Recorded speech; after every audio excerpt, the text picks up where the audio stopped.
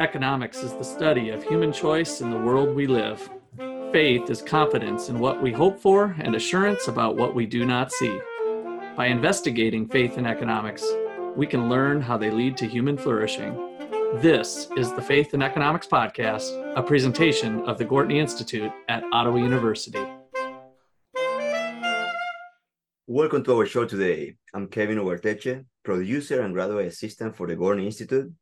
Joining with us today, Dr. Ross McCullough, the founder of the Gortney Institute and Wayne Angell Chair of Economics, Dr. Justin Clark, the Menard Family Professor of Philosophy and Ethics, Dr. Peter Jacobson, the Gortney Institute Professor of Economic Education and Research, and our graduate assistant, Joe Pereira. Okay, so been a few things floating around with questionable policies of government, and I don't know, I think our general philosophy here at the Institute, from both theoretical and empirical evidence, is that better to let people do their own thing than to have the government intervene. And so the first case I wanted to pick on was Trump was talking to the some sort of auto workers group. It turned out to be more of a non-union group than a union group. And so some of his comments were maybe questionable in different ways because he was kind of promoting union support or trying to garner union support, even though he was talking to more of a non-union crowd. But the main thing that troubled me the most was he kind of threw out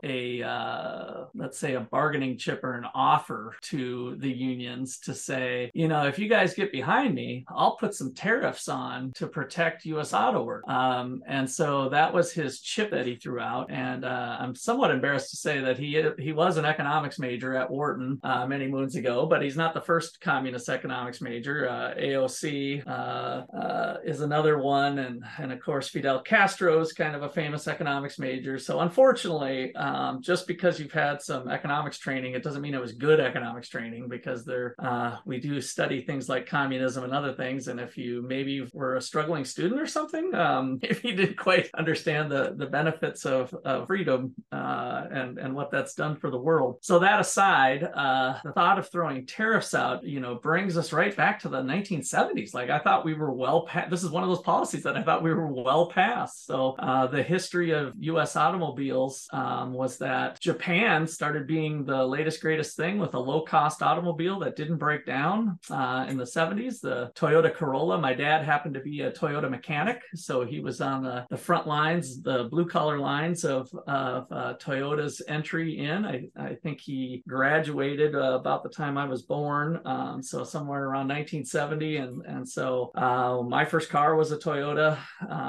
and so these cars were just superior to American autos, and so over the course of the 70s, as Toyota was bringing them in, they started protecting U.S. autos, and so eventually that started to break down. And the result of those protections breaking down is that we have an awesome automobile nowadays. Through the 80s into the 90s, U.S. automobiles continued to compete better and better and better. And now, Fords and GMs do actually compete in other places around the world as well. And so when a tariff is put in, a tariff is a tax on imports. So in theory, when that Toyota reached the shores of California at the LA port, then they were required to pay a tax. Now, how it's actually administered doesn't really matter. I'm probably not telling the truth, nor do I know the truth of exactly how it's administered. But effectively, that's the same thing. And so if we tax the Toyota 20% at the border, then the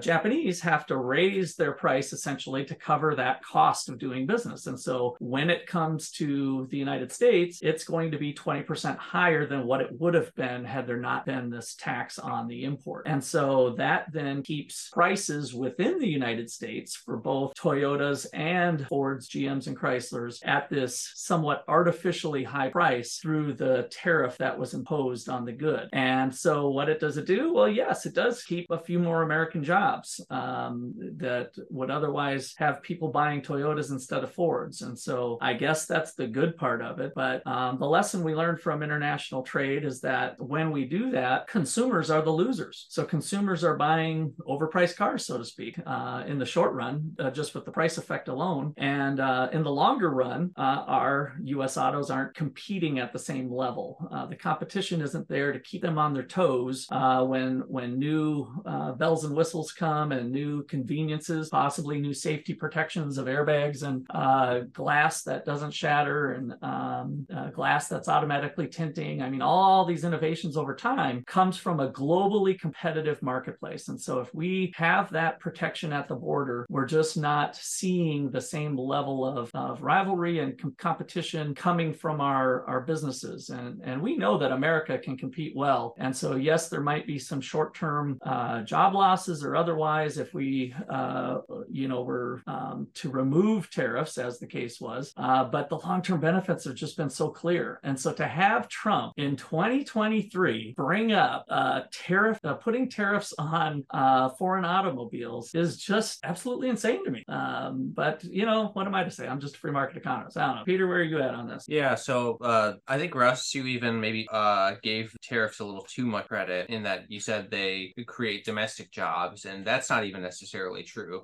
So certainly tariffs will create jobs or will preserve some jobs that would otherwise be disappeared, we could say, in the auto industry. But if you look at the whole economy, when you have a relatively higher price for cars, which is what tariffs do, then people have relatively smaller income. Car takes up more of their budget than it used to. If you have a smaller income for cars, because of cars, that means you have a smaller income for other things. And so what that ends up leading us to is that, the auto industry benefits, but all the other people in the United States, their incomes go down and there are less jobs because those incomes have gone down. And so we don't actually know how this net result turns out for non-auto industry workers. And it goes even further than that. When you put tariffs on, for example, Japanese cars, Japanese citizens have less money. When Japanese citizens have less money, they best buy less products from America. And so again, there's other industries in the United States, domestic industries, that are impacted negatively by the tariff. How that washes out in terms of job numbers is anyone's guess. I'd be shocked if we could even figure that out because it deals with a lot of counterfactual, what would the world have looked like if people had spent their money differently questions. Right. But I agree with you, Russ, that in terms of trying to justify tariffs on economic job protection, benefit the USA grounds, I don't think there's an argument there. It doesn't surprise me that Trump is saying this, but I don't see any good argument for it on economic grounds. So, Justin, I kind of want to come towards you with a question of, is there a moral aspect that my cold-hearted economist heart is overlooking in that when we analyze opening up to free trade, let's just start from a position where we, let's say, had a tariff and we remove it. That's going to hurt the U.S. automakers. And so our claim as economists is that the winners' wins outweigh the losers' losses. So in other words, people who lose their job, maybe the owners of the U.S. automobiles, they're the losers in this when we remove the tariff and now we're buying more Toyotas, BMWs, and Mercedes. And so, and let's not forget Korea. We got the good Hyundais and those other vehicles as well.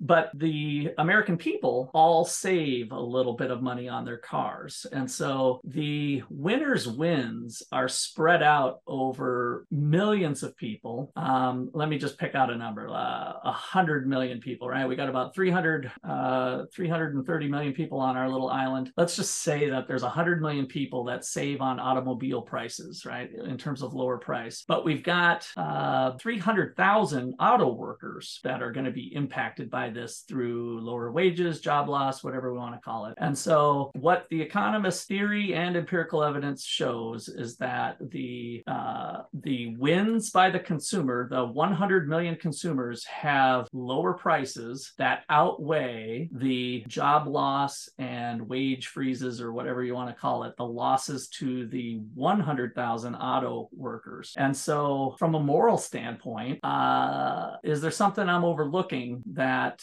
it's okay? We should look out for the 100,000 over the interest of the 100 million. How are you making those interpersonal comparisons of utility again?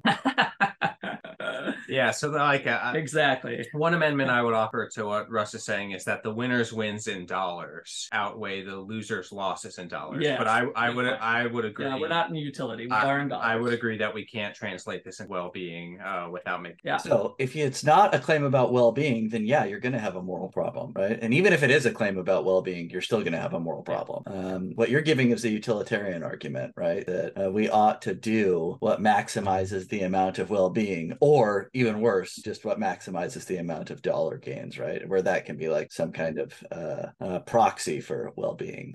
I think there are just a lot of cases where we don't accept that gains in well-being by the many in aggregate, though, if we could measure it in aggregate, they would outweigh the gains or the losses that are suffered by, very few people. We still don't think it's a moral thing to do. So, there are classic cases like, in the trolley example or whatever, the second part of the trolley problem where you can push somebody off the bridge in order to stop the trolley. This is usually just taken as an example of we don't think it's okay to make one person die in that case. So if it's a moral argument that you're trying to make and not an economic one, then I think you still have some work to do. I think maybe. I think that's a good point. That's why I wanted to tease it out. Yeah, I agree with that. I think generally the best way to handle this sort of argument is to ask people who support tariffs what their goal by the tariff, right? And so if we say our goal is something like the well-being of people in the United States, it's like, well, how are we measuring well-being? Are we measuring it in terms of dollars? Because if that's the case, then this means of tariffs is not sufficient for the ends of the well-being you're interested in. We could do jobs, but again, the jobs thing kind of ends up being a wash too. We gain some jobs in the auto industry, we lose some jobs in the auto industry and other places. And so I think challenging the specific thing that's being advocated for is probably the most powerful tool that an economist has, means ends analysis. But beyond that, I think that it's difficult to have much conversation past that. So can I throw one further wrench in the argument, which is something I heard recently, and it was about manufacturing, and it was about, I think this is something that Tim Cook said about why he manufactures Apple products in China, and there were a bunch of responses from smaller people who ran smaller companies too, and they said that, the reason they do manufacturing in China is because they're just way better at it. Not that it's necessarily just cheaper, but they have to answer fewer questions, and dealing with manufacturers in the United States, that seems to be a kind of knowledge that has been lost, in the sense that there might be some kind of on-the-job knowledge, and this is something that I think you might find in, like Hayek, that there is knowledge about how to do things that isn't just logarithmic, and that when you export all those kinds of all that kind of process somewhere else, it's not the case that you could just bring those jobs back if those prices got raised by, say a foreign country that you were an adversary with. So that while that might be a problem with China, it arguably wasn't with Japan in the 70s or something, right? It's not like, we were worried about a potential military conflict with Japan in the 70s. But people are very worried about a military conflict with China, and that's why people worry about all our semiconductors being manufactured in Taiwan. Not just because now we're not going to, be able to eat those tasty semiconductors, but it seems like semiconductors are a capital good that's required for the production of almost anything. And so, if we assume that China is deviously evil or something, which I don't think they are, but if they were, then that might be a worry too, an additional worry. So not just so this is the kind of argument about permanent or loss of a kind of knowledge that it's hard to get back. Yeah, okay. I think I have something to say about that, but probably should wait till after the break. Okay, that sounds like a good cliffhanger. And I also want to bring up kind of some standard arguments back to the moral part of being able to maybe use some of the winners' wins to help out those who got harmed. So we'll be back with those thoughts in just a bit. Ottawa University has an exciting new major, PPE, which stands for Philosophy, Politics, and Economics. Each of these fields is interesting in their own right, but they intersect in ways that are important to understand, both individually and for your community. If you find philosophy fascinating, but want to make sure that your study of the subject is practical, if you enjoy economic analysis, but want to see how economic laws interact with moral principles, If you are interested in politics but want to explore how economic and ethical realities constrain our political choices, you should consider the PPE program at Ottawa University.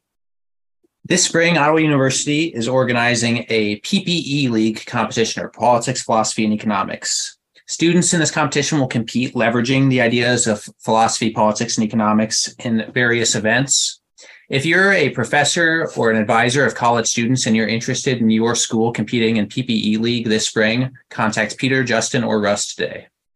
By 2030, the Gortney Institute will be known for its alumni, supporters, and participants who incorporate economic understanding with their faith in their careers, vocations, communities, and personal lives. We have some great programming going on for high school students. We have an online microeconomics class. Yes, you can earn college credit for $200 by taking an online class. It's affordable, flexible, layered with support. Our new online micro is optimized for you. If you'd like to consider some events for your high school students or that class, please contact Justin, Peter, or Russ today. All right, so let's continue on with our cliffhanger here. Peter, you wanted to jump in on this knowledge angle? Yeah, so I think Justin is making two steps. It's maybe one argument, but the argument has two steps, excuse me. The first is to say that like it's harder maybe to restart something once it's gone. And I don't think that by itself is like an argument that's like particularly different than the argument that's already being had. It's like it may be the case that like once somebody else starts taking the auto industry, manufacturing stuff over, that like it becomes increasingly harder for us to get it back. But again, that kind of fits under the original umbrella of like losing it in the first place just might not be a big issue, right? And trying to keep it might cause a bigger issue than trying to bring it in. Now, a second step that people will make with this argument is losing the knowledge is important for a reason other than just preserving the jobs at some future time, which I think that argument by itself doesn't really add anything. But it's important because we have like enemies abroad, and it might be that beyond just like economic health, there is some value to us having the knowledge associated with manufacturing in and of itself, right? And usually that's like linked to military. So we don't want our enemy to be the only one who has access to, knowledge on how to make the semiconductors or whatever. Yeah. And I think that's that's a national security. Yeah, that's a better argument than one about preserving jobs, I think, pretty significantly. My response to that is I agree with it to a certain extent. It's not assailable. To a certain extent, like, yeah, it might be that we have worse net. Like, it's totally possible that China takes over the semiconductor industry and then stops giving them to us, right? Like that could happen. But on the flip side, we also have to recognize the harms done by trying to stop that in terms of national security. And so, it's been long recognized that trade between nations kind of intertangles our economic interests to the point where people are less willing to attack and destroy each other. And so, if America disappeared tomorrow, China would actually be in a lot of trouble. A lot of their economy depends on us. And then kind of related and secondary, the trade in general just fosters peace between people, fosters communication, allows people to have cultural exchanges they wouldn't otherwise. And so this, idea of like, let's fix this national security problem by removing trade. When you remove trade, you remove sort of like the peace creation that comes along with trade. Trade encourages peaceableness, and when you lose it, you lose some of that encouragement. I think Justin's national security argument, it's not something that you can defeat a priori necessarily, but I do think that there's like other considerations that go along with it. Peter, you gave me a thought that I had never thought before of today versus that argument maybe even 30, 40 years ago, that trade helps keep peace, and that argument still holds in terms of trade is beneficial, mutually beneficial, right? So even though I hate you, I still want to trade with you because I'm better off, you're better off, etc. But I think a part of that argument used to be that we had to relate with each other, we had to communicate, to do a buy and a sell. And today, with today's computers and all of us being, including in foreign countries as well as ourselves, into our phones and into ourselves, the more inward we turn, that part of the trade argument I think has diminished, maybe even to zero, that everything's electronic, everything, there's no person-to-person deal, a handshake, so to speak, that there would have been maybe even 30, 40 years ago when people engaged in global trade. So I think that's something that's fundamentally changed. I'm not sure it diminishes the overall argument too much, but seems like that's different now. Justin, you got something? Yeah. So I think I agree with what Peter said. I used to be of the opinion that you could kind of do the a priori thing Peter's saying that you can't do. And just a priori, I know that the benefits are going to outweigh the costs for all kinds of trade. And I now think that that relies on ignoring the kind of costs that I was talking about earlier. And I do think that in almost all cases, the benefits do outweigh the costs. But I think that what I previously thought just assigned a probability of 0 to something that I don't think has a probability of 0. Right. And that when that probability isn't 0, its cost is really, really high. Right. And so I do think there are some cases in which it might be reasonable to do that. And then just to point out, like what Peter was saying about trade making you less likely to go to war with each other. Like there's a famous dictum in like political science, and of course it's wrong because it's in political science, that democracies never go to war with each other, right? And the response was, yeah, well, countries that have McDonald's don't go to war with each other either, right? And I think both of those are kind of true, but it is true that countries that are good trading partners don't usually go to war with each other. And that was one of the reasons I think a lot of people were so, or at least one of the reasons why I was opposed to like slapping Russia with sanctions, because when you slap a country like Russia with sanctions, you incentivize them to organize their structure of production such that like they don't have to trade with us. And then that makes the cost of going to war lower for them. Because you were essentially already declaring economic war against them, right? So that's another reason why we ought to be very, very careful with slapping tariffs where we do, because it decreases the cost of actual physical combat. Yeah, and I think evidence of Putin's now done his thing with Ukraine.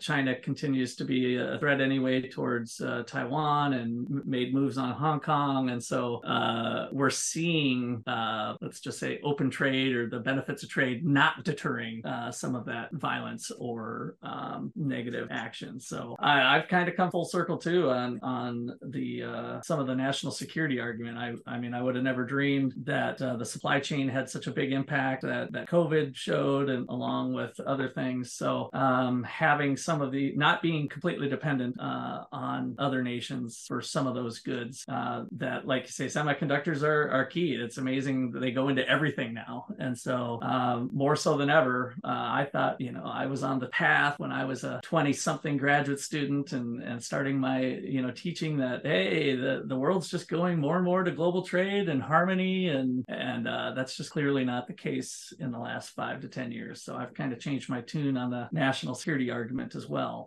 But that still doesn't take away from us looking at the trade-offs, right? That it's not free to say, oh, let's just start making semiconductors. No, it's actually a costly venture. But as you pointed out, if the probability is growing beyond 0 and the result is catastrophe, then that's, even though it's costly, it's worth doing to some degree. But that's a political football of to what degree is appropriate. Some people are going to say the nth degree, and other people are going to say, we can just do a little bit. So the battle continues. Yeah, and it is important to highlight that I don't think any of this argument applies in the auto industry. Like Russian and Chinese cars are not really big in the last time I checked. And it's true we could maybe lose still, just in manufacturing knowledge argument could still apply. But again, that doesn't become a problem until you don't have access to an ally that has that knowledge, right? If Japan is always going to be our ally, the same way that Kentucky is always going to be the ally of Missouri, then we really don't have to worry about like lost knowledge. But again, still applies to other places probably. Yeah, and a couple other comments on kind of that moral aspect that I wanted to bring up was with the winners' wins being bigger than the losers' losses, if we recognize that these are 99% anyway, some sort of shorter term losses. I don't know what I mean by shorter term, but maybe somebody gets harmed for 2 years until they get back on their feet and whatever. So we have appropriate safety nets in place with unemployment insurance and other aid programs. Maybe there's even, and I know the United States had one at one time, I don't remember what it was called, but some sort of you got harmed by international trade, here's some extra funds set aside for assistance. And so that's kind of how we've handled that moral aspect aspect, recognizing that ultimately long-term, this creates wins for the nation and the people of the nation as we reorganize resources into what we have an advantage in. I also wanted to bring up with Trump throwing out the tariff today, that people don't think about the other Americans that will be negatively impacted. And so again, when we impose a tariff, we're unraveling just the opposite. And so what about the parts distributor that specializes in foreign car parts, for instance, right? Or the Toyota dealer with a dealership that's going to be declining in sales. And so it's that person's family and the salespeople's family and the mechanic's family. And so when we save the auto workers, so to speak, we never talk about the declining industries that have emerged over time through the global trade patterns. And so that, of course, Trump's not going to bring up.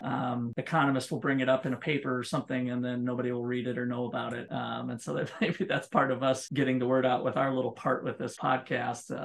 But we know we're not hitting more than a drop of water in the bucket either with us bringing stuff like that up. But I hope people can start to recognize that there are negative effects internally in the United States that would happen directly because of imposing tariffs to protect the auto workers. Yeah, Russ, I think your compensation scheme idea that you brought up actually kind of brings us to the example in which like it seems the most obvious that tariffs are like really bad. And sugar farming is one example of this in sugar tariffs, where the math's been done by economists that if we just took the extra money that people spend on sugar every year because of sugar tariffs and gave that to the people who benefit from sugar tariffs in the US, we would actually still have some money left over. And so it would be cheaper to just give money to like these US sugar farmers rather than subsidize their industry. And so there's like the only person who gains from this sugar tariff on net actually is like the politicians who like and bureaucrats who have jobs because of it. Absolutely. And you know, any other person who kind of glad hands their way in on the tariff deal. And I'll just add, cotton is the same way. So Africa's a much better place to make cotton, but our cotton growers end up getting the benefit of these tariffs to the tune of like one job is 400,000, like you were saying. So we could easily remove the tariffs and compensate the workers that are working in Georgia on cotton, and who we're really protecting is probably some fairly wealthy people by having that in place. And so that's just should be easy to disregard that, but it's not, because the politicians play we got Justin. So this is a really interesting dichotomy between the problem that of tariffs and the usual moral problems with utilitarianism, right? Because the problem cases in utilitarianism where one person bears the costs and the benefits are diluted among a bunch of people, those are usually cases where they can't be compensated, right? Because it's usually like a death or something like that. Okay, trolley problem. So when you have a situation like this where it's like, no, this is a situation that's potentially Pareto superior, and we actually could make it Pareto superior by moving around some of the money afterwards, that actually does get rid of the problem in a way that the problem can't be evaporated with the moral problems with making this kind of judgment. Yeah, that's a great point. So it is harder, though. Oftentimes you get the choices of, well, we can have this potentially Pareto superior outcome or just nothing, right? And they don't take that further step of, no, we can actually move stuff around and make it potentially Pareto superior, or make it actually Pareto superior. And the problem that comes up is we don't have, let's say, well-defined property rights to the status quo. I'm an auto worker. I'm making $70,000 a year. Your tariffs taking away my job. I'm hurt. I'm laid off. Let's have the parts distributor guy who's benefiting pay part of my compensation, right? Like, how would you have the knowledge for all the indirect effects of those who are benefiting, be able to truly compensate the auto worker? And so there's, you just have to do it generically with the way we do it, where we collect some taxes from everybody and help compensate the loser.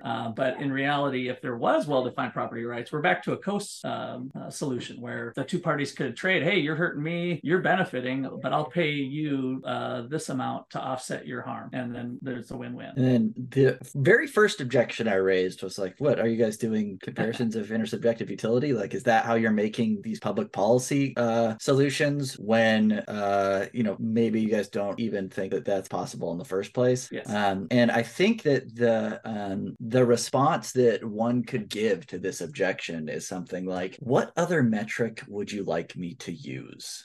We can't. There is no ruler for welfare that we could use to accurately measure everybody's welfare and then aggregate compensate them? If what you're saying is like money doesn't do it, what does? And the answer is, of course, like, well, we don't. The thing about using cost benefit analysis is that it seems more fair than the alternatives that are available. You don't have to say that it's perfect or that it measures everything perfectly, but it does seem to be fair in a way that the alternatives aren't. And especially if you're willing to do a kind of compensatory mechanism afterwards, then though it might not be perfect, it does seem to be the least bad of the methods for making these kinds of decisions, in that it seems to do the best job of measuring what's very difficult to measure, and try to treat everybody at least as fairly as possible. So if I'm hearing you right, we use economics to identify where the winner's wins would outweigh the loser's losses, which allows us to at least approximate some trade-off to offset the welfare aspect, that we know the direction it moves, we just don't know, we can't quantify it. Yeah, right? and maybe sometimes it won't make sense to make all these adjustments after the fact, right? But that's a different question. So my point that I wanted to bring up related to that, though, because I agree with you there, is that we also use economics to say that Trump's thing of imposing a tariff would be stupid because the loser's losses would be bigger than the winner's wins. And then we have nothing to truly compensate around, and we'd be wrecking things even more by trying to compensate the losers when there's not benefits to actually spread around that would work. See what I mean? That I think I'm trying to boost us economists up a little bit, that at least we can have things identified that, yep, imposing a tariff on U.S. autos is stupid because the loser's losses are bigger than the winner's wins. So let's not head that direction. And what it does is it'll push us towards freedom. If we always are looking for more where there's mutually beneficial wins, where there's overall wins, I think that will push us towards freedom rather than restriction. Yeah, the only difficulty with that is like and I think this comes to a different podcast, but like you were talking about how there's not well-defined private property rights over like the status quo. And so like one of the ways that this argument, Russ, is leveraged is for eminent domain, is they say things like, oh, well, your house is worth $300,000. We're going to compensate you $1 million, and we're going to take it because we're going to make more than $1 million. So our wins outweigh your loss. Yeah. And the person will say, no, wait, my house isn't worth $300,000 to me. It's priceless. It's $2 million. It's $10 million. And what they say is, well, actually, the government determines the status quo in this case. So that fixes our status quo, not you. And so like the same thing can happen in the auto industry, right? It's like, oh, well, my job is not worth just $60,000 to me. It's worth $5 million. It's priceless, right? I have so many memories in this company. Yeah. And so I agree, Russ, that you like economic, and I actually agree with Justice Raymond. Economics gets us closer than anything else to being able to, compare parties. Nothing can, I think, take us all the way there, because I don't believe in interpersonal utility comparisons. I think utility is inaccessible to us, but there are better and worse ways to get close to it. Tell me if I'm pushing this too far, though, but I think using eminent domain is the government using force causing the bad thing that you just described. Well, it depends on who owns it. If the government actually owns that land, they're not using force. They're defending their property. Well, in the United States, eminent domain is taking a private property. So, but legally, so it's the government. I get it. It's the government saying. I'm just saying, but it is them taking action that's more restrictive. My point is that, well, it's more restrictive to the person, but less restrictive to them who are the true owners legally once eminent domain happens. And so if the person stays, they're committing aggression because the government's legally taken it. See, the problem is economics doesn't define who owns the property, because it's a value-free science, and all of the value is hidden in who owns the property. If we're allowed to say that other people own property, then staying becomes aggression,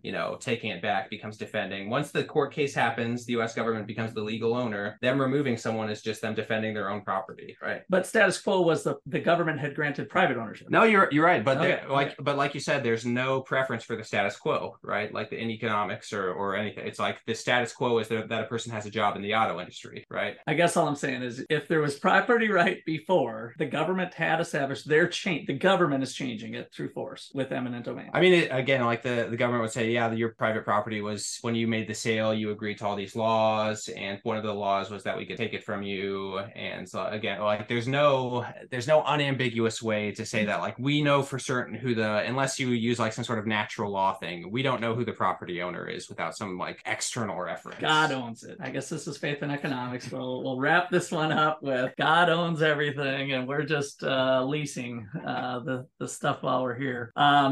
Okay, so I do gotta just say the one little thing that I think maybe you'll agree with, but the win-wins when government restrictions are in place, the win-wins will come from them relaxing those rather than imposing more. Yeah. Okay, and that's all I wanted to say was that in terms of moving towards freedom, I think economists identifying the win-wins will help us move towards a better position of freedom rather than oppression by the state. That is, in my opinion, correct. All right. Well, gosh, that's amazing. Okay, so this has been a production of the Gortney Institute here at Auto University. I'd like to thank you all for listening. 5-star rating helps other people find us.